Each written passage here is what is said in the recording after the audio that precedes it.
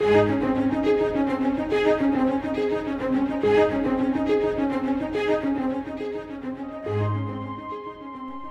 this time of year, we often think of the blessing of family and friends. We must never forget, however, that the greatest blessing of Christmas is Christ Himself. Today, we look with Scott Pauley at the eternal blessings found in the Word of God.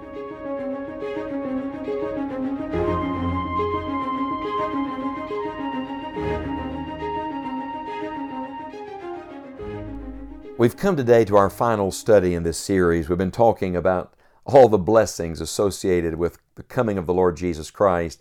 But I want to remind you that the blessings did not end with His birth. In fact, that just set in motion everything that the Lord was doing.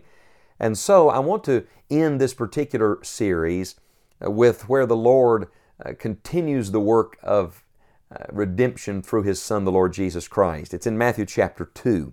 Now we know this verse well. We've heard it perhaps many times in recent days. Now when Jesus was born in Bethlehem of Judea, in the days of Herod the king, behold, there came wise men from the east to Jerusalem. So the chapter opens with His birth, but it closes with His childhood. When the chapter closes, He is in Nazareth, that it might be fulfilled, which was spoken by the prophets, He should be called a Nazarene. And so we go into the boyhood years, the childhood of the Lord Jesus Christ. Now, here's what I want to draw your attention to today, and that is God's geography. There are three locations connected to the boyhood years, the youthful years of the Lord Jesus Christ. I don't know if you love geography or not. I have grown to truly love Bible geography because it opens up so much Scripture. For example, years ago, someone showed me the placement of the Garden of Gethsemane at the Mount of Olives, and how easy it would have been for the Lord on the night of His arrest and betrayal to have seen the mob coming after Him in the middle of the night and to have escaped. And yet He didn't. And immediately that verse came to my mind. Jesus said, "No man takes my life from me. I have power to lay it down. I have power to take it up again." It opened that truth to me as an object lesson. Well, as you study Scripture, places only have significance because of their connection to the Lord Jesus Christ. And a perfect, all-wise Heavenly Father chose three places in Matthew chapter 2 for His Son to be associated with, and none of them are the places you would think. I mean, if you were planning, if you were God, aren't you glad you're not? His ways are higher than our ways. His thoughts are higher than our thoughts. But none of them are the places we would think. In verse 1, you have Bethlehem. That's the place of His birth. In verse 13, you have Egypt. Remember the angel said, "Arise and take the young child and his mother and flee into Egypt. And be thou there until I bring thee word, for Herod will seek the young child to destroy him." So you have Bethlehem, then you have Egypt. Finally, you have Nazareth. Verse 23, and He came and dwelt in a city called Nazareth. Bethlehem, Egypt, Nazareth. From a human perspective, they do not make sense. Political people would have chosen Rome. May I remind you that our God doesn't think like a politician. That's not the way He works. Rome would have made perfect sense. It was the seat of power. It was the seat of government. It's where Caesar was. But the Lord Jesus didn't come to set up an earthly kingdom at that time. Religious people would have chosen Jerusalem. That makes perfect sense. The place where the temple was, associated with so many holy things. So why does God choose these places? Well, let's think of them individually. First of all, Bethlehem. What was Bethlehem? It was an unlikely place. A small place, humble, insignificant in the eyes of man. And yet what was Bethlehem? It was a revelation of God's wisdom. You see, Bethlehem's associated with so many powerful things all through the Old Testament. For example, you have Boaz there and redemption. You have David from there and his royalty. All of these now connecting to the coming of Messiah. It's not only a revelation of His wisdom, it's a revelation of God's power. 700 years before Christ was born in Bethlehem, in Micah 5 verse 2, God prophesied that it would be so, and God in His good providence made it happen. Aren't you glad we serve that kind of a God? But ultimately, I think Bethlehem, this unlikely place, was a revelation of God's love. That God would come to the poor, to the common man. It's powerful to me. Phillips Brooks, one night on horseback, riding from Jerusalem to Bethlehem on a Christmas Eve, wrote the words, "O little town of Bethlehem, how still we see thee lie." He took it back and taught it to his children in a Sunday school class in Boston. It's come down to us as one of the great Christmas hymns But it's not just about Christmas. It's about Christ, and that Christ would come to an unlikely place. Let's take the second place in God's geography. Not only Bethlehem, but God sends His Son to Egypt. Egypt? What is Egypt? It's an ungodly place. Oh, yes, it is. And yet, by His Son going into Egypt, it's a picture of God's grace, the Holy Son in an unholy place. It's a picture of God's providence at every twist and every turn, caring for every detail. And yes, ultimately, it's a picture of God's deliverance. You remember God called His children, the children of Israel, out of Egypt. God called His Son out of Egypt in Matthew chapter number 2. And I want to say that in Jesus Christ, God calls all of us out of Egypt, out of this world.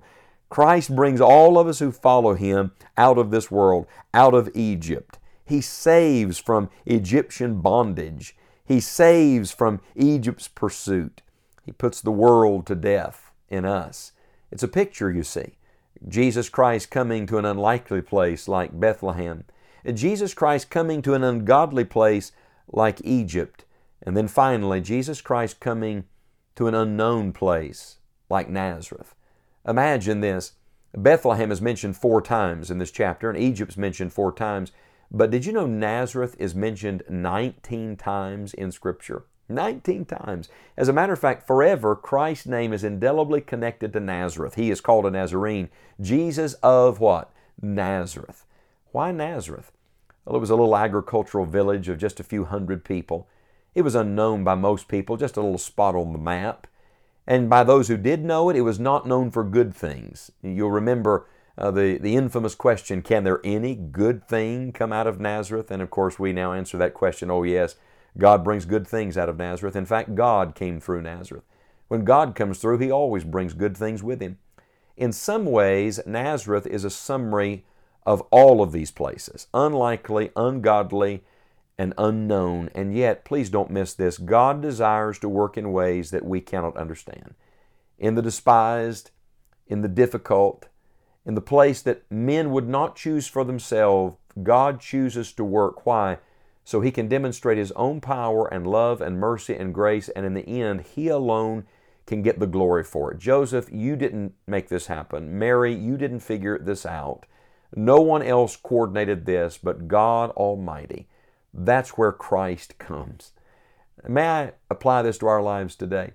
Maybe you are an unlikely person. Oh, the Lord chose the base things of this world, the weak things of this world, the things that are despised in this world.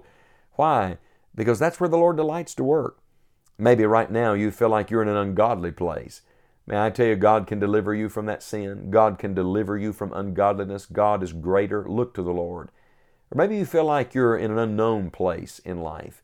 You're in an obscure place and the Lord doesn't know where you are. He not only knows where you are, He is where you are, and He's working where you are. In humble things, in hard things, in hated things, look for Jesus. You see, this is really not about geography. This is about God. I'm thinking now of the words of Charles Gabriel, I stand amazed in the presence of Jesus the Nazarene. It's not about the place. It's about the person.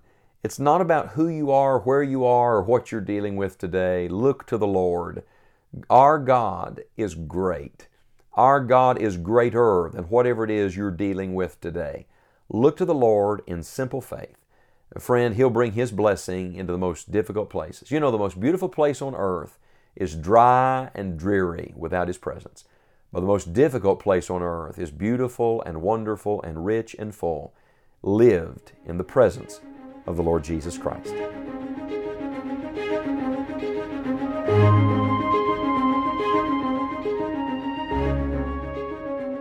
Every good thing in life and eternity is connected to the Lord Jesus. Visit us at scottpauley.org for more information on knowing Christ and making Him known to others. From the Pauley family and all of us at Enjoying the Journey, we want to wish you and your family God's greatest blessings this Christmas.